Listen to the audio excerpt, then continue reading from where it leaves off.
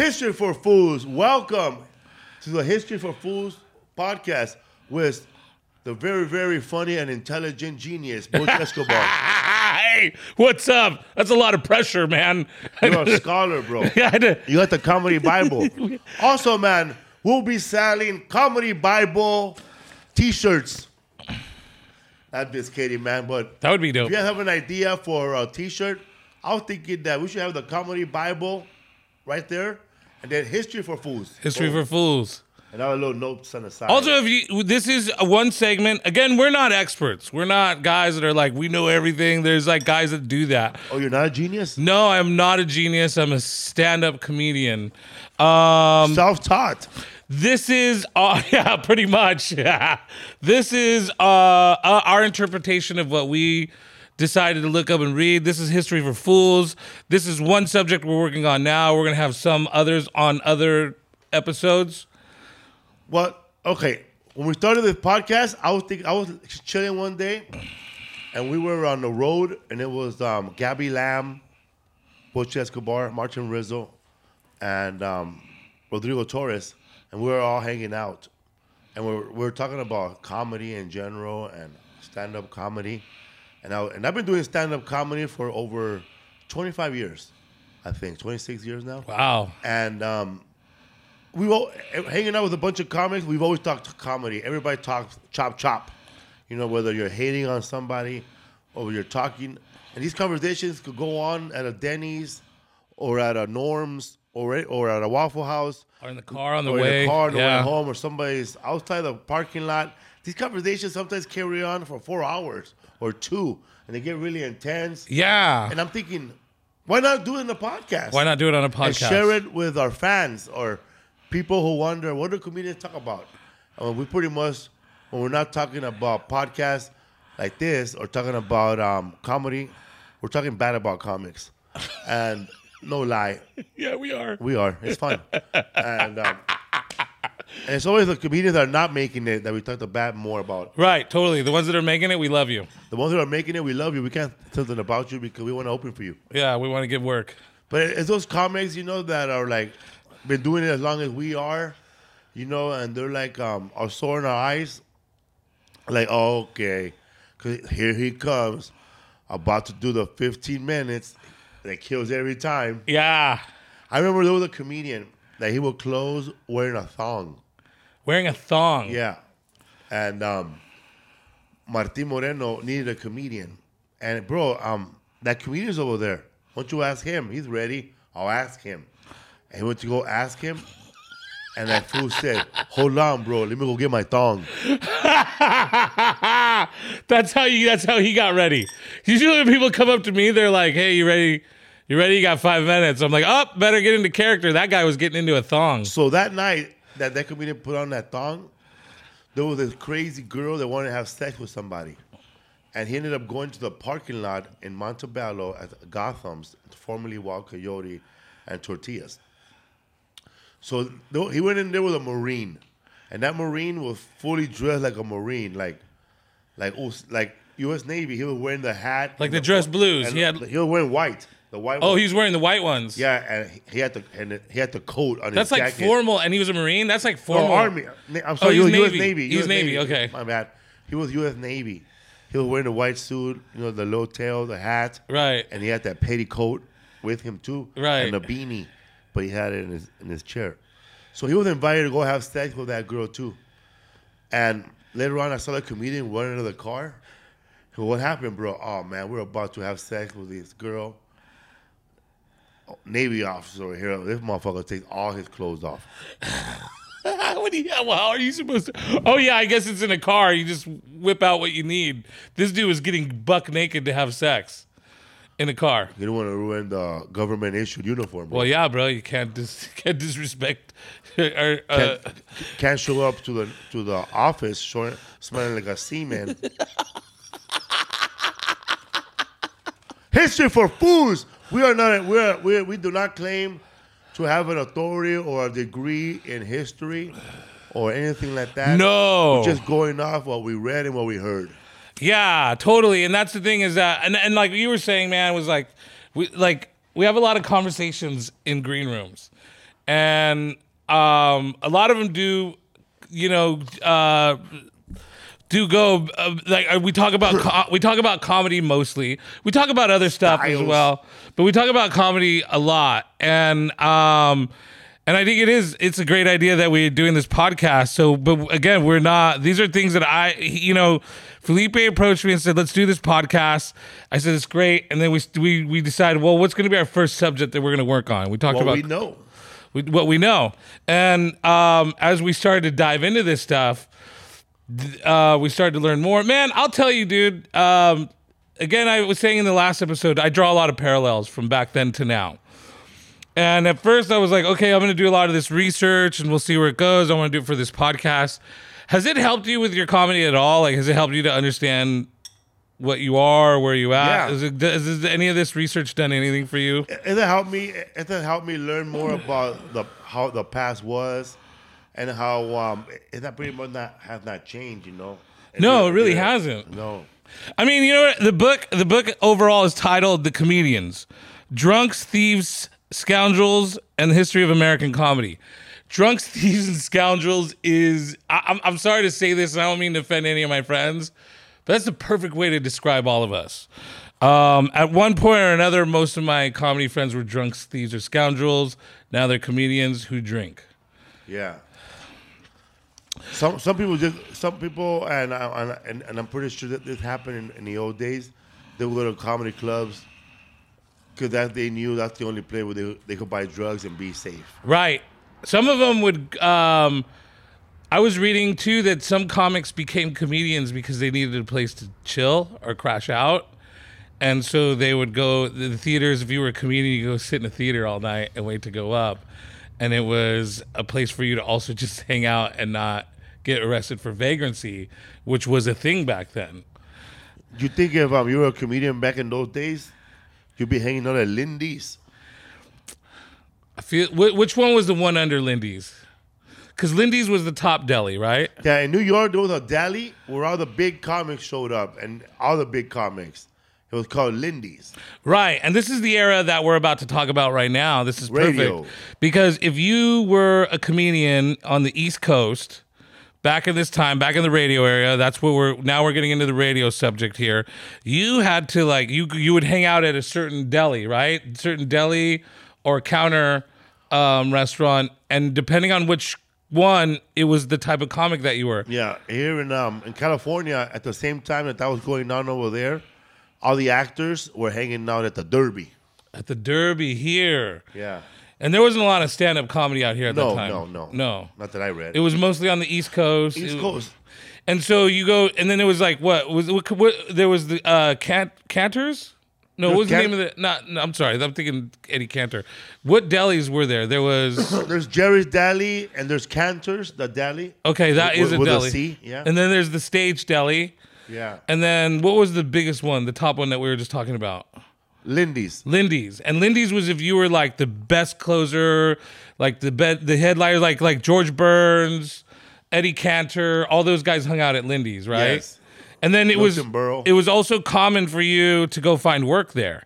There was nobody performing there. It was just where they hung out, right? Is that what I read? Yeah. I can't remember if they didn't perform there. Yeah, I saw a movie once about with Woody Allen, and it was based on Woody Allen being a comedy agent that he booked dogs and he booked jugglers, and all they did was roast him about what a horrible manager and agent he was. He goes, yeah, this guy was horrible, man. This guy won a percentage for callbacks. Right. So if you watch The Marvelous Miss Maisel, which is I think it's a great show because it encapsulates this period of time. But they hang out in the Stage Deli. Stage Deli. Which was like the mid deli. It was the one where like if you were like already an established comedian, you were looking for work, I think that's where you went and hung out. But that's a very good depiction of how it worked back then.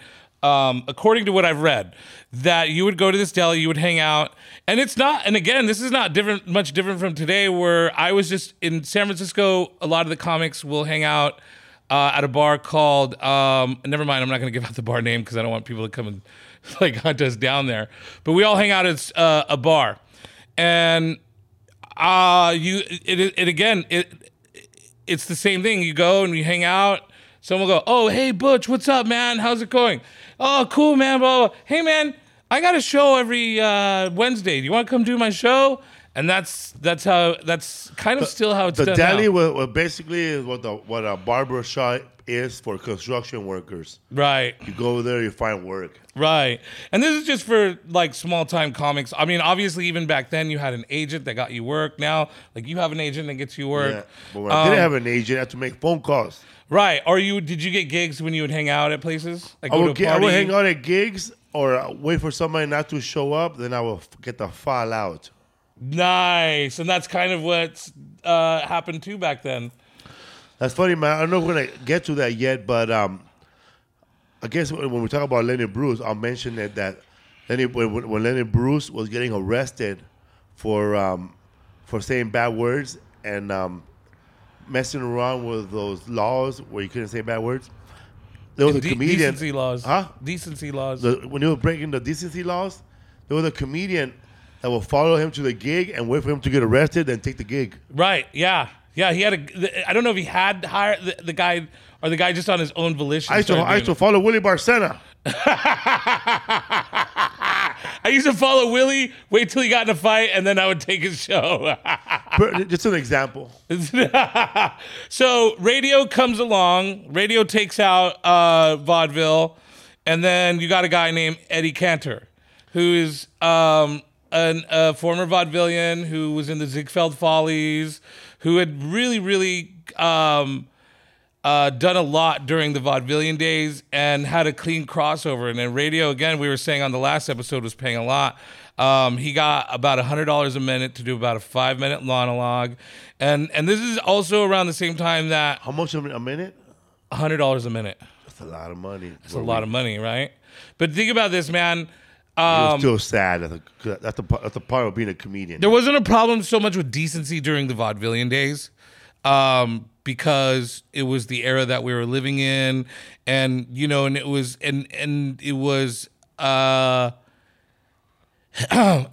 it was cracked down a lot on back then already. Like we weren't as advanced. Now you get into the radio days. And it's new territory for all these guys. You have sponsors that are paying thousands of dollars. Lucky Strike, Pall Mall, Philip Morris, Jell-O, all these companies that are now paying tons of money for radio spots on these radio shows. You got like Jack Benny, you got Eddie Cantor. It's funny how these comedians are like a comedian, right? When you become a product, like back then, like you become the face of the product. Right. Because now... You watch a television show, and the show is called Jerry Seinfeld, or the show is called Welcome Back, Kotter, right. or called Roseanne. Back then, the show was titled Welcome to the Texaco Show. Right, or the Lucky Strike Hour. Welcome to the Lucky Strike Hour with Bob Hope. Right, and then it was called, I remember my son loved listening to old Gunsmoke episodes when he was a little younger. And it was the Gunsmoke. It was the Lucky Strike Gunsmoke Hour, and and it's funny because tobacco did a lot of advertising, and who started television? Marlboro's. Is that true? No, I'm just making I was gonna say, man. I mean, it's like history for fools. It's like the fucking Santa Claus thing. That's an actual history for fools, right there. Like who invented Santa Claus? It was Coca-Cola. Coca-Cola. So I wouldn't put it past that came around. I'm pretty sure television advanced faster because we're gonna talk about radio right now. And actually, we're gonna talk about radio and nightclubs because RKO, right? RKO was one of the bigger ones that paid. CBS was one of the ones. NBC, and these were all on the East Coast, by the way. These weren't on this side of the coast yet because comedy wasn't that prolific yet over here. Did any of these theaters break into radio? Like say, you know what? I'm gonna buy me a radio station. Right. Oh, did they ever do that? No, they never did anything like that. They were trying to trounce radio. They were trying to say radio is bad for you. You can get cancer from the airwaves or the battery acid leaks from the General Electric radios causing fires. There was only like a handful of fires that happened from the first radio modules that first came out. How dangerous was the bin back then, bro? To tell somebody, listen, that cord for that radio is made out of cotton, by the way. There's little wires on it, but it's all wrapped with cloth. Because back then, wires were not wrapped in plastic like they No. are now. They would have a wire, and they'll wrap an actual rope on it Right. and plug it in. Well, I remember my grandmother had an iron that still dangerous had is a that? cloth, like a cloth wrapping. So that's why when you watch a cartoon and you see an iron burn, it will burn like a little trigger all the way to the top. Is that true? Yeah, because No way. If I it, thought that catches, was, if it catches on fire, it's gonna go like a thread. You know, right. burn all the Yeah, way it's like through. an explosion, like a bomb. They'll burn the iron part. The irony. But so, oh my god. So the Want to buy a duck? the radio advertisements were paying a lot of money, and That's that's where taglines came in, huh? yes, that's where taglines came in. That's where you started to like come up with phrases for stuff, and this was starting to cause controversy during the radio time because I think it was Canada Dry was one of the first to offer recycling programs. Where if you brought in a certain amount of bottles, you would get a certain amount of money. And it was Fred Allen who was being sponsored by Canada Dry, and he wasn't happy about it. So he started to, he would go, I just bought a 6-pack of Canada Dry. I'll get 20 cents when I'm done. And Canada Dry didn't like that he was mocking the recycling program, so they would cancel him. And it happened all the time where there was conflicts between the comedians and the sponsors because the sponsors wanted them to say something stupid and the comics weren't. Yeah, that has not changed because there was, you got to Google it, and if I'm wrong, this podcast is called History for Fools. Jay Leno was told by the networks to stop doing jokes about Amtrak. Really? Yeah, On the Tonight Show. yeah, Because it was killing, yeah, making him look bad. it was making them look bad. Maybe charging Plus, more it's a for a government ride. entity. It is a government entity. Yeah. But maybe charging more for fucking train rides than plane flights is what's fucking you over. I don't know. I'm just, I'm just a guy who travels. But radio back then was kind of uncharted territory for these guys. And you had guys like Eddie Cantor who first came in and was getting paid a lot of money and having these shows, and he was kind of a jerk. And then he got taken down for a while. And then there was Joe Penna who came up for a couple years, and then he got taken down for a while. And there was and then we get to a period where we come upon a radio show where radio shows are the normal. This is before TV, and so you have all these episodes. You have Gunsmoke. You have Amos and Andy. and that's what we're getting at right now. Amos and Andy. Amos and Andy was the first actual sitcom on a radio station, and it was about two black dudes, but they were all voiced with the character were white. They were voiced, and it went to TV, and then by then it had been black guys, but Check this out. it was voiced by white dudes. So many people complain about them being white, and then they switched when they went to television. They made them black, and nobody watched it. Not Right. even black people watched it. Right. And the show got canceled, but the radio show kept playing. Did you ever hear any of the Amos and Andy? Did you ever if you go on YouTube, you could type in Amos and Andy, and they have a couple of the episodes. What does it sound like? Awful. Oh my God. Like What are you talking about, sir? I can only imagine. Like that? See, yes, exactly. Like that, huh? How's about it? Where's you going at, my friend? Stuff like that. How's about I borrow $5 from you? What do People you? spoke so loud like they didn't have ears back then. Huh? Yeah, dude, it was really different time. Again, because I'll buy that for $1. Yep. we struggle with racism to this day, right? And I'm not trying to say that we have it easier, we have it good, but we do struggle with racism still. We still have a lot of problems with media and with trying to get work. And I mean, me and you have a lot of these discussions about the lack of our own representation in clubs. But could you imagine being in a time where it was straight up in your face? Like, oh no, bro, you're Mexican. We can't hire you. Get the fuck out of here. You're a brown guy. No, we don't. There's another guy on the side of town who's going to pay you less, and he'll do that Bro, for my you. name is not Gerardo Hernandez. It's Jerry Hearn. That's what you had to do. You had to change your name. Yeah. Even the Jewish performers couldn't be full Jewish. You couldn't be Bob Eisen Right. Well, Henny Youngman did that. He changed his name to make it seem more or Bob Eisen's dad. Was he in radio too? Einstein. You're talking about the Einsteins? Yeah, Bob Einstein. Okay, and that's where we're coming upon That's why as I say, well. you couldn't be called Bob Einstein. No, man, he's Crazy Dave. Yeah, he was. And then what's the other brother was Albert Brooks. Albert Brooks was actually Albert Einstein. Super Dave. Super Dave. That's right. Crazy Super Dave. Crazy Dave. We're not experts. We're not experts. Thank you, Knowledge in the Sky. Yeah. So that's the thing, man, is like radio had a lot to do with where we're at now.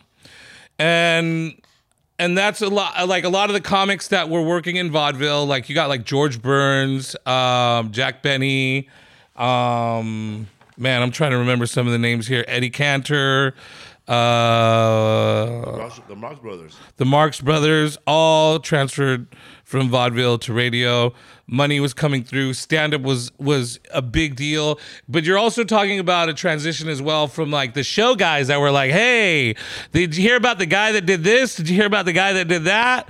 My neighbor the other day had a baby and it was ugly, you know? Yes, everything was all the comedy back then, before stand-up comedy, was third party.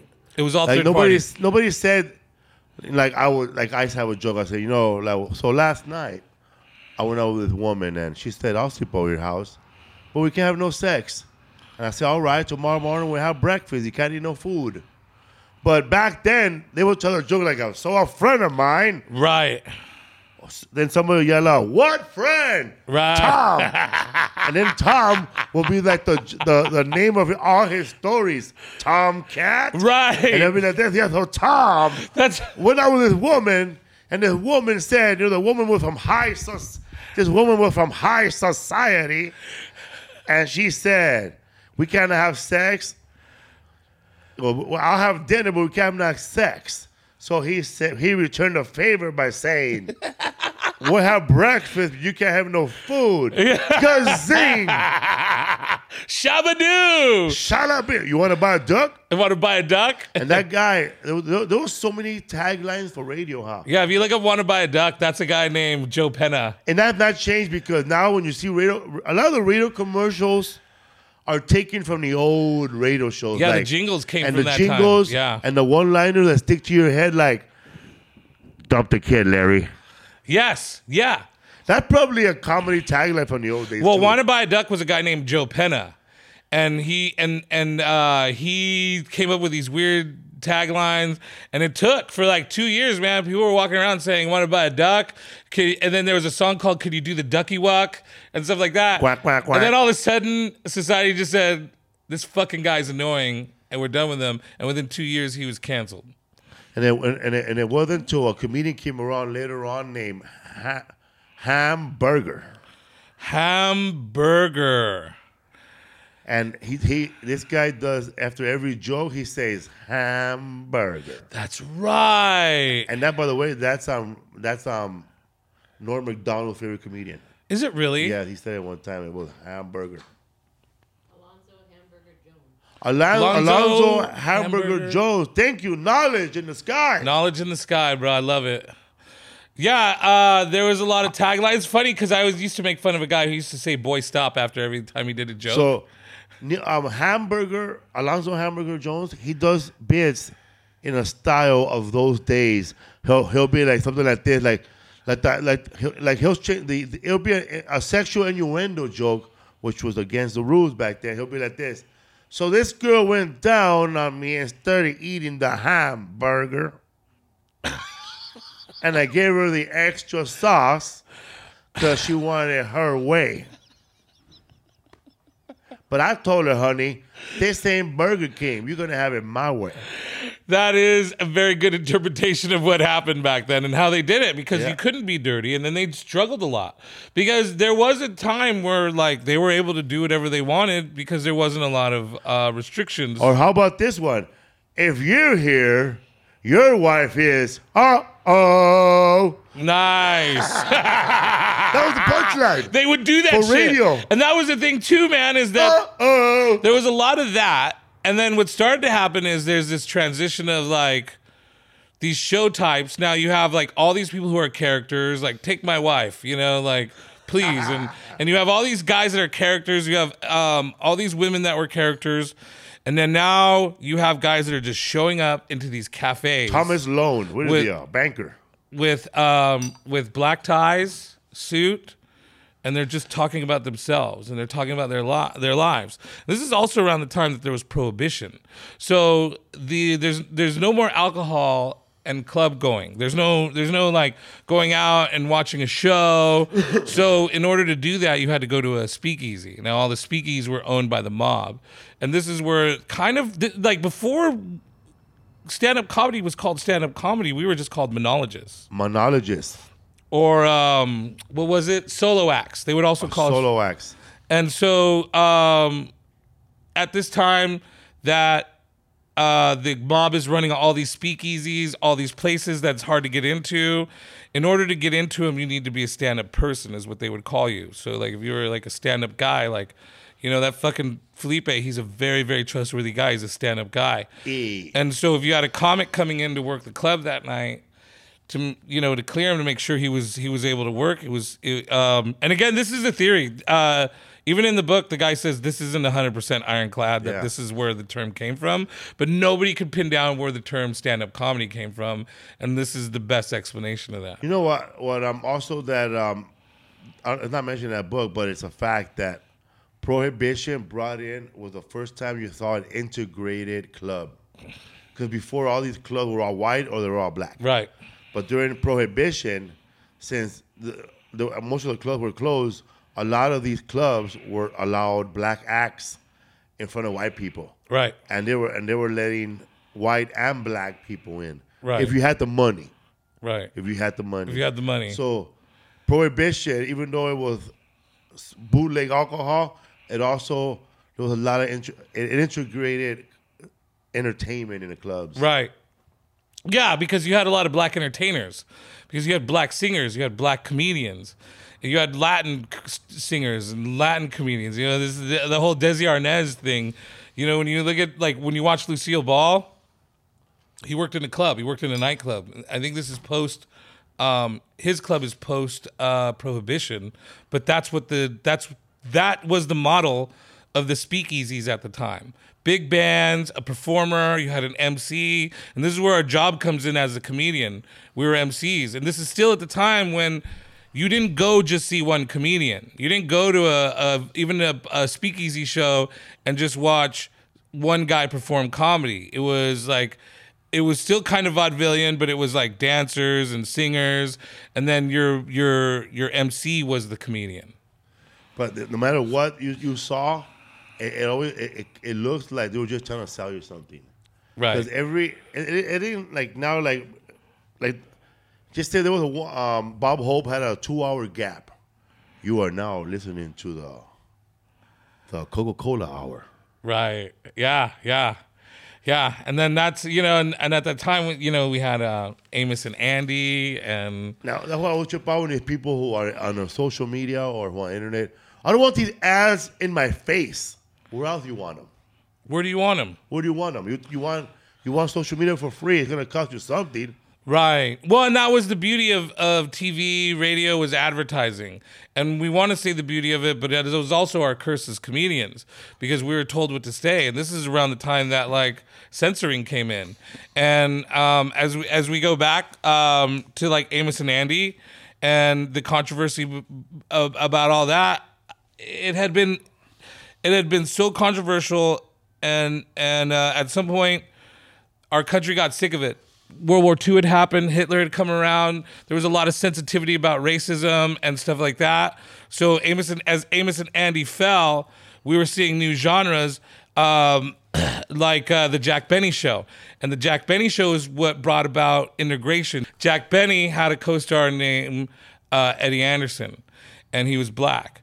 And it wasn't necessarily considered a co-star. He was his valet driver or something. I can't remember what the character he played, but they offset each other. They bounced off of each other, and they were considered.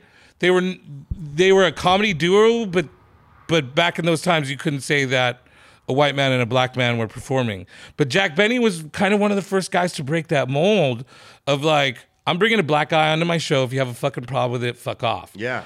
And that kind of was the clap back to Amos and Andy from Jack Benny. And then that's what made Jack Benny a huge star, man. Like, Jack Benny was one of those guys that spent all vaudeville, radio, TV. Doing mad comedy, huh? Doing lots of comedy, man, writing lots of stuff. But he also brought in a lot of guys. Jack Benny was responsible for a ton of people. He also inspired guys like Bob Newhart and Albert Brooks. Hey, when they were on, when these comedians were performing these comedy shows on radio, it wasn't like vaudeville when you could do the same material every week. So they were burning material left and right, huh? So they have to hire a shitload of writers, right? Right. And that's what Jack Benny did. He hired George Burns, Gracie Allen. Let's see. Who else did he have that he Milton Berle was another guy that he had. So all those guys wrote for Jack Benny. So when you think of because me and you think of Milton Berle or George Burns as these old fogies that just smoked cigars and stood in one place. But these guys were young, budding writers at the time of radio. And they were just about to branch out on their own as stand-ups. And if you did radio back then, you were killing it as a stand-up. Man, if you did radio back then and they heard you, you're making tons of money on the road, huh? Tons of money. And that's where money. And that's where comedy did span. So all those radios, all those networks were on the East Coast. But those comics were coming out this way and traveling and touring a lot.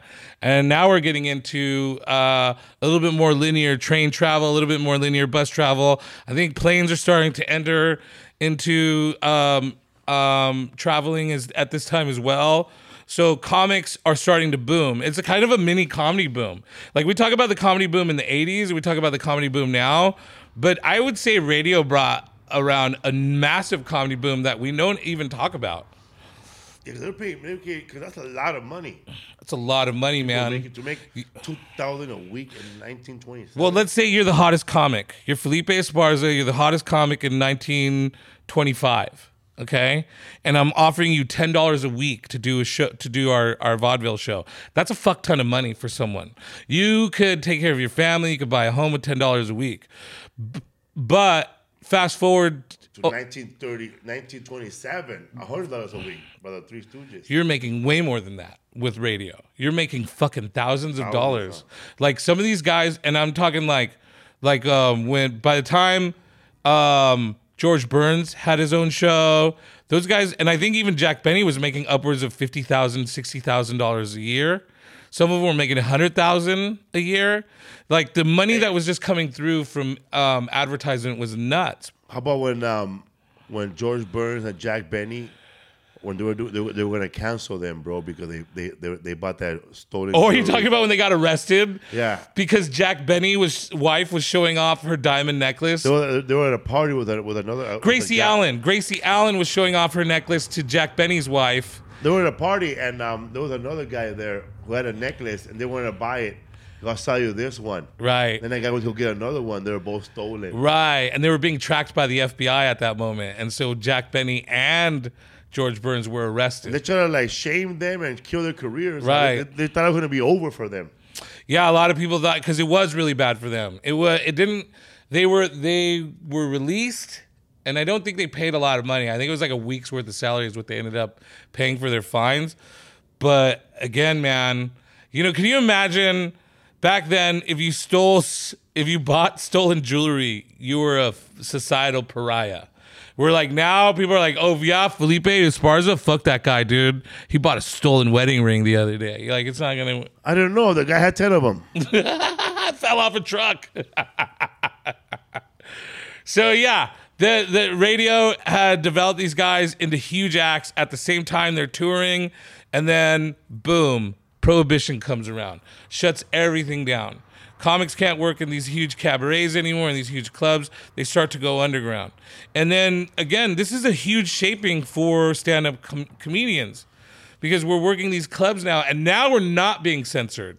And the fact that we're not being censored allows us to work blue, and that brings about guys like Lenny Bruce and George Carlin, Richard Pryor. Like, now we're getting into that era of people that are not being censored by what they say anymore. And when we were talking about decency laws earlier, now we're talking about people getting arrested, going to jail for just their You words. gotta have a license now to perform. You have to have a cabaret license to perform. Fuck, dog. You have to have a license to You think perform somebody- in every state that you worked in You back think then. somebody could enforce that again? One No. day? No, I mean, maybe, you You know, know. in California, every club, if it's a dance club, it's a dance club. Right. But you can't have a person on a microphone unless you still get the cabaret license. Really? Yeah. And where in California? Because there was a club called Dublin's, and Jay Davis, the comedian, Okay. he had a hottest room in Hollywood Tuesday nights, and it was bigger than the other clubs, bro. It was free to get in. It was jam-packed with college kids. And they kept warning the club, listen, man, you're a bar with pool tables, and you dance hall. You guys keep having karaoke, you keep having comedy, we're going to shut you down. They ignored it, bro. And the person, that place was even Monday, Tuesday, Wednesday were the craziest nights. Can you believe that? Monday, Tuesday, Wednesday. Monday, Tuesday, Wednesday. Yeah, Monday night football. Then Tuesday, margarita, and Tuesday was a comedy. And Oh, Wednesday was yeah. karaoke. And they shut them down. Shut them down. Eventually, yeah. No, like, I remember A when lot of bad things happened, but eventually that was the main one. I remember working in San Jose at the time. I was running a bar. And when I first started working at that bar, it was $3,000 to have your cabaret license because we would have bands. 5 years later, 6 years later, after I left that bar, it went up to $30,000. I used to perform at a comedy club, It was for comedy. It was called the Liquid Lounge in Long Beach. Okay. And it was run by a comedian. They call him Cochino. And that club had a license just for a bar Okay. and for comedy. I guess they got the cabaret, but they didn't have the dancing. Well, hall. that's the difference, though, between now and then. Back then, you would have to get your cabaret license. yeah. And so And yeah, you would have to walk around with your cabaret license. And if you got stopped, so now the club needs it. now So it's just the clubs. this club had the cabaret license because they have bands perform, but they didn't have They didn't have the license that allows you to have people dancing there. So Lisa and I, my wife, we were dancing when the DJ was playing his music. Security guard showed up. Oh, excuse me, you can't dance. I thought I was in 1920s. Get bro, the when he told fuck me that. out of here, bro. Please, no dance, no dancing. So Wait a minute. No dancing at all, period? No Like, you can't dancing. even like jig around, no like jiggle around at dancing, your. cocksucker. No Wow. fucking dancing. Did you hear me the first time, motherfucker? Not a he or a ha. So I didn't notice because we were both dancing, getting all freaky, dirty dancing and shit, Right. all buzz. And they tap us on the shoulders. He goes, "Oh, sorry, man, I know her." And then he goes, "No, sir, no dancing." And when we sat back in our I like that your first response was, "Hey, bro, I know her. Back off." yeah, so we went back to our stools, and the DJ kept jamming, bro. How you gonna have the best DJ in Long Beach and not allow He was dancing? killing it, and you couldn't dance. Oh, he was killing it, dog. My boss is on Broadway. Girl. Wait a minute. I don't understand how you can just. What's the point of it then? So, was the place packed? Was packed, dude. So what we do? Well, everybody was dancing on their stool like this. Yeah, I bet, dude. At what point do you lose your mind and just fucking say fuck it? Like you get rushed. Everybody just rushed the bouncer and make it a. So a lot of these clubs with the decency laws, they'll threaten them since they can't go out to the comic. They'll tell them, listen, man, if you guys book Joe Diaz again, we're gonna shut down the How Cafe. We're gonna shut you down. Yeah. And so it put it in the hands of the club owners to not hire comedians. And this is a fact because I was talking to Kylene. I think her last name is Borshoff. She's the owner of the San Antonio River Center Comedy Club and the owner of Laugh Out Loud Comedy Club in San Antonio. Was her husband Bruce? I know his last. Carlene Barshoff and Bruce Barshoff. And she was telling me that she had booked Doug Stanhope Okay. to do a show, right? And Doug Stanhope was a wild man back then. This was before Doug Stanhope wore those clown suits and shit he wears now. You know those real bright suits. Yeah, and shit, totally. Like the mask. Like he looks like a sad clown without his He fucking looked like the mask makeup. and Yeah. shit. Like he was wearing those pimp suits before. He was just like me, you know, hat, shoes, denim jacket. Right. But Carlene told me that Doug Stanhope had a thing where he would take all his fucking clothes off, bro. He would get naked, Yeah, like Bobby Lee, or Yeah. like completely buck naked. butt naked, Wow. without his clothes. So he did it once. He was warned. He did it again, and then they finally warned her. They said, "Listen, man, we're gonna shut you guys down. You don't have a license for burlesque." Wow, really? They brought that back. They Remember we talked fucking about- went to shut him down. Remember we talked about the burlesque show? Right. This And- is in the last episode. Well, they told Colleen from the San Antonio River Center Comedy Club, you don't have a license for that. So if you need to warn him. So the manager warned Doug Stanhope, and they said, listen, man, you can't be taking your clothes off. You know, I know you could, if you do that in California, they'll probably have a license for that. But over here, we're in Texas. This is the conservative people. People complain.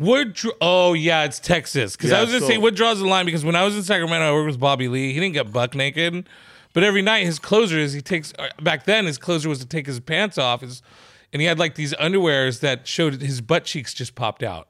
Yeah. And then he would rub them on somebody or something. But I never even thought of that at that time. So they warned Doug Stanhope, and then this the manager, the owner of the club. She was paying me off for the week, so she's having a conversation. Right. She's a beautiful woman. She likes talking, you know. She has a shitload of stories. She said, so I went to sleep, you know, okay, nothing happened. I didn't get a call, a warning. So then I wake up in my phone, and I have like 30 messages. Some of them are from the people at the club. Oh no. And they go, what happened? Did Doug Stanhope get drunk and take his clothes off? He goes, no. But he brought people on stage and they took their clothes off. Oh no! so he proxied other people to do his last bit for him. Fucking hilarious, Doug That's how a Stanhope. comedian gets away with it, eh? That's how we're always gonna get away with it. You can't tell a comedian not to do something. I had a We'll find a way to do it. I had a guy tell me, he goes, listen, we don't curse on our shows. And I go, well, you hired me, I curse. And he goes, can you do me a favor and don't say fuck. Just don't say fuck. So instead of fuck, I use shit.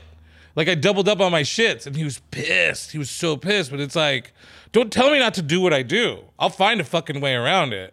And I think that's kind of what we did. That's what we've done. This whole book is about stuff like that, where we just find ways around things to be what we want to be. Like I remember I had this one gig, and the guy who, not the guy who booked me, but the guy that is the boss of the guy who booked me. Right. He wanted to have a little dinner with me and talk about the show and what it's about. I told my agent, I said, no, I don't want to hang out with him. Yeah. I'm He good, goes- bro. He goes, why not? Tell him I'm going to be tired from the flight and I need to get in and go over my 1 hour set so it will be right. Because I know what this fool going to sit down. He's going to sit down and talk to me about, he's going to tell me this. You know, at this show, there's going to be a lot of conservative people, a lot of old people. There's going to be a lot of people there with their kids. You know, I know you perform at the clubs, but this is not a comedy club. So, bro, I don't want to hear that from him. Right. Because they obviously hired me because they know what I do already. Right. They That's didn't what I hire don't me understand. They didn't hire me for stuff I don't do. Right. So why am I going to do something different? You know, one of my favorite stories that I tell all the time, and this is like sometimes it's advice that I give to New York comics, that especially when you're confronted with the, hey, you need to be clean, you need to be clean. Do you remember when we worked in Visalia together? Yeah. And this is my first big gig ever. This is the first big fucking huge gig I've ever done in my entire life. It was That's like when they bam-stammed you. it was, yes, they bam-sammed me. Yeah, that's a good way. You got bam-stammed. Bam-sammed. And so he calls me up and he goes, "Hey, mijo, my name's Leonard, and I'm going to have you come out and do comedy. Felipe Esparza asked if you could come out. I just want to check in, make sure you're clean. Are you a clean comic?" And at the time, I was able to do a little bit of clean work. So I was like, yeah, I'm clean. He called me every fucking week till the show started to make sure I was clean. And then we did the show, and I maybe said shit a couple times, but I got away with a pretty clean set. The next day, we're in the parking lot, and I'm like, "Hey, man, what's the deal with this guy?" And he said that someone had told him, Bam Sam, had told him that I was a dirty comic, and that he was freaked out. But that's what it was, because he would go, "Hey, mijo, you're gonna be clean. I don't want you going Joey Diaz on me. Like, I don't want you to go Joey Diaz." That's right, cocksucker. And so you told me this story. I don't know if you remember, but I go, "Why does he keep bringing up Joey Diaz?" And he said that because Joey Diaz, he would call Joey Diaz and do the same thing. And Joey was like, yeah, I'm going to be clean. I'm going to be clean. I'm going to be clean. And then he gets there the day of the show, gets on stage, and he's like, "What's up, cocksuckers? Fuck Leonard. Let's fucking do this." And it's my favorite story. And I remember asking Joey about it when I was doing runs with him, like years later. And I go, "Hey, I heard the story." He goes, "Let me tell you something, cocksucker. Someone asks you to be clean to do their show. They're not going to have you on anyway if you say no. So you might as well go ahead and fucking do the show once, get paid, get your money, get the fuck out of there." And that has always been my favorite shit about.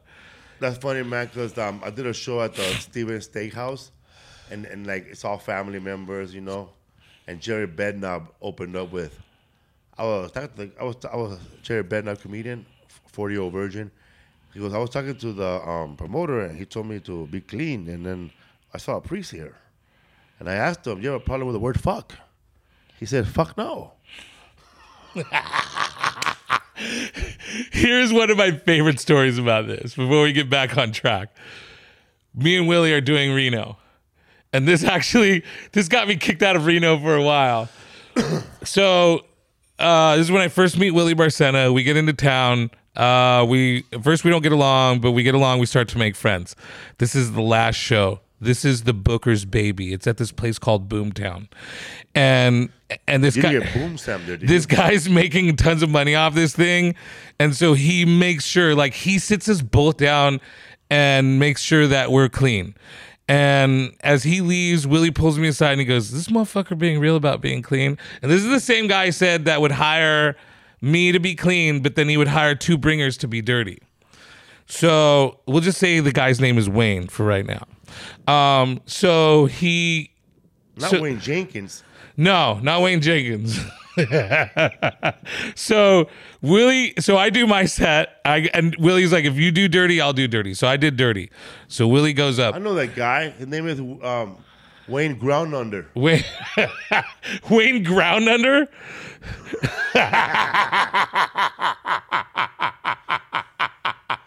So and for righteous reasons, this guy was very much like, you need to be clean, or not righteous reasons, but what I think he thought was righteous reasons, because this place was filled with the oldest fucking people I've ever seen in my life. Like, Perverts around. I'm talking walkers and everything. So Willie goes up there, he starts to kill it, and he goes, "Let me ask you guys a question. Do you mind if I say fuck?" And he says it to, and this lady's like, no, you're funny, be funny. And he's like, "What about all you guys? You mind if I?" And everybody's like, "No, be cool. We love you. Yeah." And he goes, "All right, do me a favor. You see that guy in the back over there? His name's Wayne. He's wearing a cheap Sears jacket. Turn around and say, 'Fuck you, Wayne.'" And everybody, all these old people, bro, turn around and go, "Fuck you, Wayne." And he probably had him do it like 3 or 4 times throughout the show. Wayne is turning red, losing his fucking shit at this point. And he's like, "Dude, dude, who the fuck said he could do that?" And he's like yelling at me, and I'm like, "Oh, fuck." As the show is ending, Wayne is smoldering in the lobby, and old people are walking out, and these people are in wheelchairs, and they're walking by Wayne, putting their fingers, they're like, "Fuck you, Wayne." Legend. So he starts to beeline it towards Willie. And as he gets close to Willie, the owner of Boomtown steps in. puts his hand out, shakes Willie's hand. Best comedy show I ever saw. Do me a favor. I want your personal information. I have a casino in Golden, Colorado that's similar. I want you to perform there. And then he makes Wayne and Willie sit down and have drinks with him. And the whole time Wayne is losing his shit, bro. Needless to say, me and Willie were never welcome back in Reno after that. Damn, bro. But that's censoring, and that's where that comes from. Like, there was no problems with censorship before radio, before there was like advertisers and stuff like that. You know, there was decency laws, but there was no real restrictions as to what you wanted to do when you wanted to get on stage in vaudeville, because there was no real emphasis on it. It wasn't until radio came along and then big sponsors like Ford, Pall Mall, fucking Jello, Comet, that were like, you can't say this shit anymore. Westinghouse. Right. And it was like, you can't say this shit anymore. So now we're in a period of time where we're trying to be clean, and you have all these showmen like Henny Youngman and like George Burns, The Ovaltine Jack Hour. Benny doing the Ovaltine Hour. And then now they're and with prohibition, with comedy clubs or with clubs going underground, Dealers clothing. you have some kind of rebellion starting to happen, because with that happening, with everything closing down and us being able to work in clubs that were already illegal, we were able to go back and do our thing again. And that's and there's always been this give and take between us and the advertisers. And at this time, the comedy the comedy shows were still with other acts, right? Magicians and right, judges yeah, still, we're right? still not talking about full on This is straight up like- comedy these shows. These are big, like variety shows, basically, Right. With some hilarious comedian thrown in there that's gonna be a star. Right, and there's no headlining comics at this time. Yeah, because I saw a movie with Woody Allen, and he's about to perform in one of those type of shows, and there's a lot of those tall, really pretty showgirls passing by. and Right. he's going through his set. Right. And he passes by a guy with a monkey, and he passes by a juggler, and he passes by a guy in a horse. Right. And this is why he's going through his set. Yes. And Yes. I imagine, man, And all there's- that chaos is going on. all that chaos. You still gotta remember 4 minutes, and some asshole just scratched one of your jokes. I think we read about this in the other book that Cliff wrote. What was it called? The Indian one, the Native American one. There was a real estate problem. The real estate problem. There's a little bit of information on that where like these motherfuckers were bringing horses to shows. Like these shows like spanned all kinds of stuff, but yeah, there were horses and there were all kinds of different acts, and you were just the guy that opened up or you emceed. And if there was like a famous singer, like if you if, as popular as you are now, you wouldn't be headlining. No. You would be opening for like a famous singer or something back then, like Johnny Mathis or something. And so that's where we were at. We still hadn't got. We're not even up for Jenny 69, bro. I don't even know who that is. Soyla 69, De La Riverside. Oh, yeah. See, She's big, you know. I would have right. been over there. yeah. So that's who you would be opening for. You wouldn't be. Nobody would be going like, I want to go see Felipe Esparza tonight, and then you have like 3 other comics in front of you. It's funny how, man, like, you got the radio station producing all these shows, which are now comedy shows, because a lot of those shows were just like The Shadow or Right. The Lone Ranger. Yeah. Welcome to the Lone Ranger. Yeah! And these people would just, the way Butch and I are talking to you on these microphones, there'll be 2 people doing like 3 characters each for this comedy sketch. Holding up papers, Holding up papers. talking to each other. And still getting pinched in the ass by Eddie Cantor. Right. We're still getting. Okay, now we're moving into another era now where we bring in a guy named Ed Wynn. Okay, now Ed Wynn himself, not very significant human being, and I know he's not a household name now. We don't talk about him, but he was very popular in the live arenas as a comedian, and he got asked to do radio, but he wasn't able to do radio because there was no audience. Oh, that's why there was no audience. He couldn't perform without an audience, so he was the first one to bring in a laugh track. Or laugh bring track in, or like real a live audience? audience. A He live brought in a audience live for radio. audience, but led to the that's what led to the laugh track. That's right, because they were, even though the little booth in the radio station was pretty much as small as this, but they were bringing an audience of 20, 30 people. Right. Typically, the booths were very, very small. They were probably as big as like this like little block of It area was that we're pretty in much now. the same size room as for an execution. Not much. Yeah, not much bigger than a bathroom or something like that. And it's actually very, very poetic. That is an execution that you compared it to That's an the way I execution pictured room. it, bro. An execution, the guys in the room, and they're behind a glass window. Right. Well, I mean, you like a lot of movies like La Bamba, where you see him behind the glass. That's what it was like, stuff like that. And then the guy getting an execution, he's saying Right. his last speech. People in the audience are sad. He didn't give me a shout out. So now, what's up, bro? You don't love me no more. See you in another life. So they had to build these new studios to fit audience members in them, so that this guy could perform. Like that's how big Ed Wynn was. Is that they restructured studios so that they could fit the audience in. And I can't remember the name of the first sponsor, but when the first sponsor came in, they weren't sure because this is all experimental. American Oil. Probably something like that. And so the guy turned his back during the show to see if Ed Wynn's show would be able to, would be like listenable, So he went to a live show, turned his back the whole show to see if it was something that was you were able to listen to on a radio.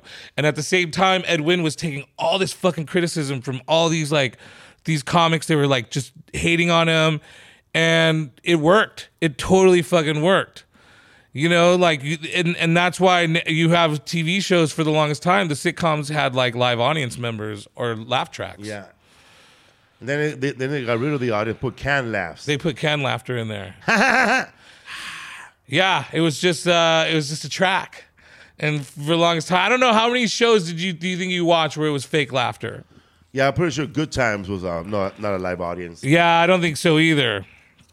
Unless they told you El Chavo del Ocho was taping a live audience. Man, imagine, dude, being a kid in a radio, dude, listening to this. Like, I remember watching that movie Christmas Story, and the little boy, he's like he's listening to his favorite show, The Adventures of Little Orphan Annie. Yes, the Ovaltine Hour presents Little Orphan Annie.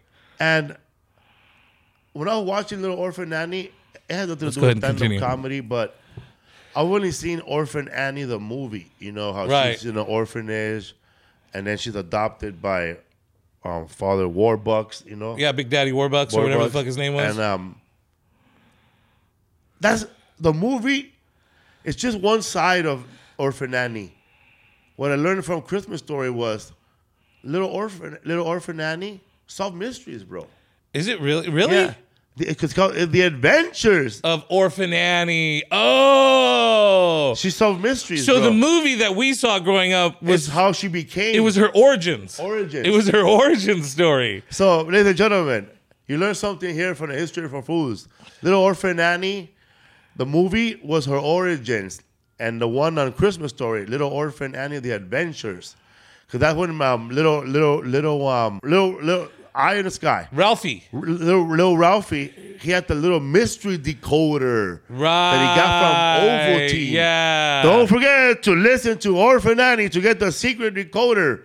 And when he finally figured out the decoder, the words, when he scrambled the words, it read, "Drink more Ovaltine." Don't forget to drink your Ovaltine. And this fool said, "Son of a bitch," and he threw that shit in the trash. Right. And his little brother picked it up, very excited. And that's how advertisement works, ladies and gentlemen. They grabbed little Ralphie when he was little, and they kept feeding him Ovaltine. I'm pretty sure that's why Ovaltine was at his house. And he finally realized it was a commercial when he saw the decoder and it said, "Drink more Ovaltine." He dumped it in the trash, and then his little brother picked it up. And that's the way it's supposed to work. Okay, little Ralphie is done. He said, screw Ovaltine. But it's all right. We got a little brother now. He's gonna buy Ovaltine shit now. And once he figures out, That's how evil corporations work. That is actually because once you grow out of Frosted Flakes, we start drinking beer, eh? right. And then it goes into Budweiser, and then it goes into the Budweiser hour, and smoking cigarettes, and it's a Pall Mall hour. Imagine, dude, if one day cannabis could be so big that you could be like, ladies and gentlemen, welcome to the Louis the 13 hour. Cookies presents. Burner and Cookie Hour presents All in a Family. So as we're talking about Van Wyn, as we're talking about radio, and we can't, we talk about Eddie Cantor. Eddie Cantor was a guy who brought in a lot of acts, and one of my favorite stories is the Henry Parker Carcass story. Do you remember this story? Henry Parker Carcass. Yeah, I love this story. I fucking love this story.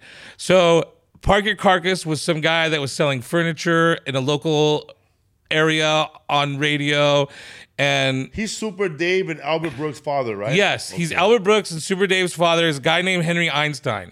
But his nickname on the radio and to the day he died apparently was Park Ya Carcass. Which means sit your ass down. Sit your ass down, Park your carcass. You better park that carcass. So he would do this act where he would pretend to be like someone who was smart or an expert or a professor or a delegate from another country, and he would pretend to be this person until the audience figured out he was full of shit, and that was called the put on. So this is the guy who invented the act of the put on. Eddie Cantor comes into town. He's a comic. Everybody's celebrating him. They're having a good time with him. Parker Carcass is kind of a local celebrity, and so they allow him to do an act after. This was before we were opening and stuff like that, so there was no opening for somebody. Eddie Cantor goes up, then Parker Carcass goes up, and he starts making fun of Eddie Cantor. And Eddie Cantor at first thinks he's some guy from Italy or something like that, some president, and like he's like, this guy's awful, he's foul. I don't know how you guys could listen to Eddie Cantor. Eddie Cantor realizes this guy's faking it, thinks it's hilarious. As sensitive as Eddie Cantor is, because he would sue people all the time for defamation, he thought Parker Carcass was hilarious. So he brings Parker Carcass in to do his shows, brings him all the way from New York. Now Parker Carcass is one of the biggest deals in show business. He's got his own radio show. He's making $5,000 an episode. He's massive.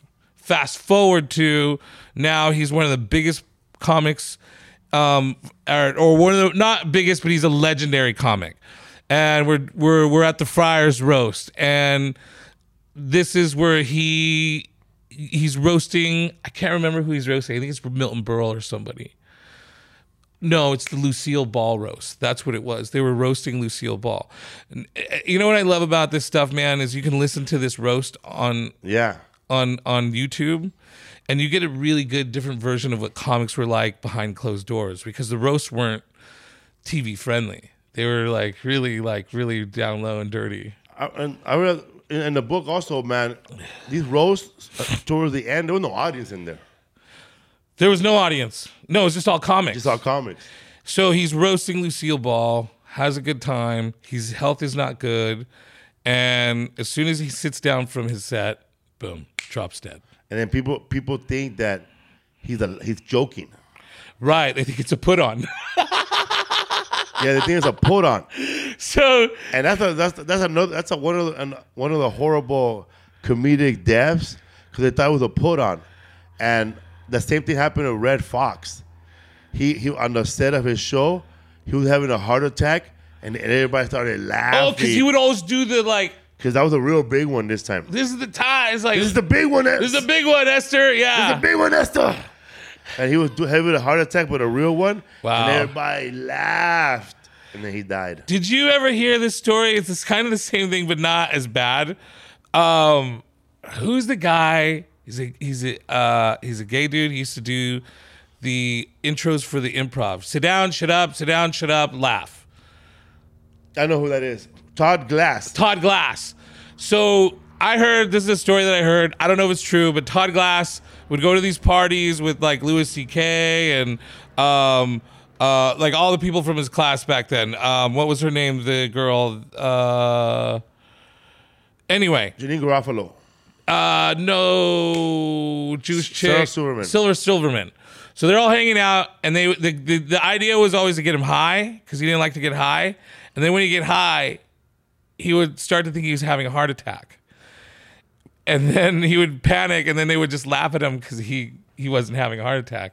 One time he did have a heart attack while he was high, and everybody thought he was fucking joking around for the longest time. And then finally they realized he was having a heart attack, and then they called the ambulance. What's up, everybody? History for Fools. Butch Escobar. What's up? What do you think, bro? Would you like it? I did. I loved it. I love it, Comedy man. Bible, baby. Got the Comedy Bible, people. Don't forget to follow Butch Escobar. Where at? At Butch Escobar on Instagram. Also, a big shout out and a thank you to Lisa Esparza and Philip Esparza over here on the Wheels of Steel, producing the show. Yeah, Lisa came in a few times to give us some good information that we needed. So. The Knowledge in the Sky. Thank you. And I'm Felipe Esparza. That's Butch Escobar. And you are watching and listening to History for Fools.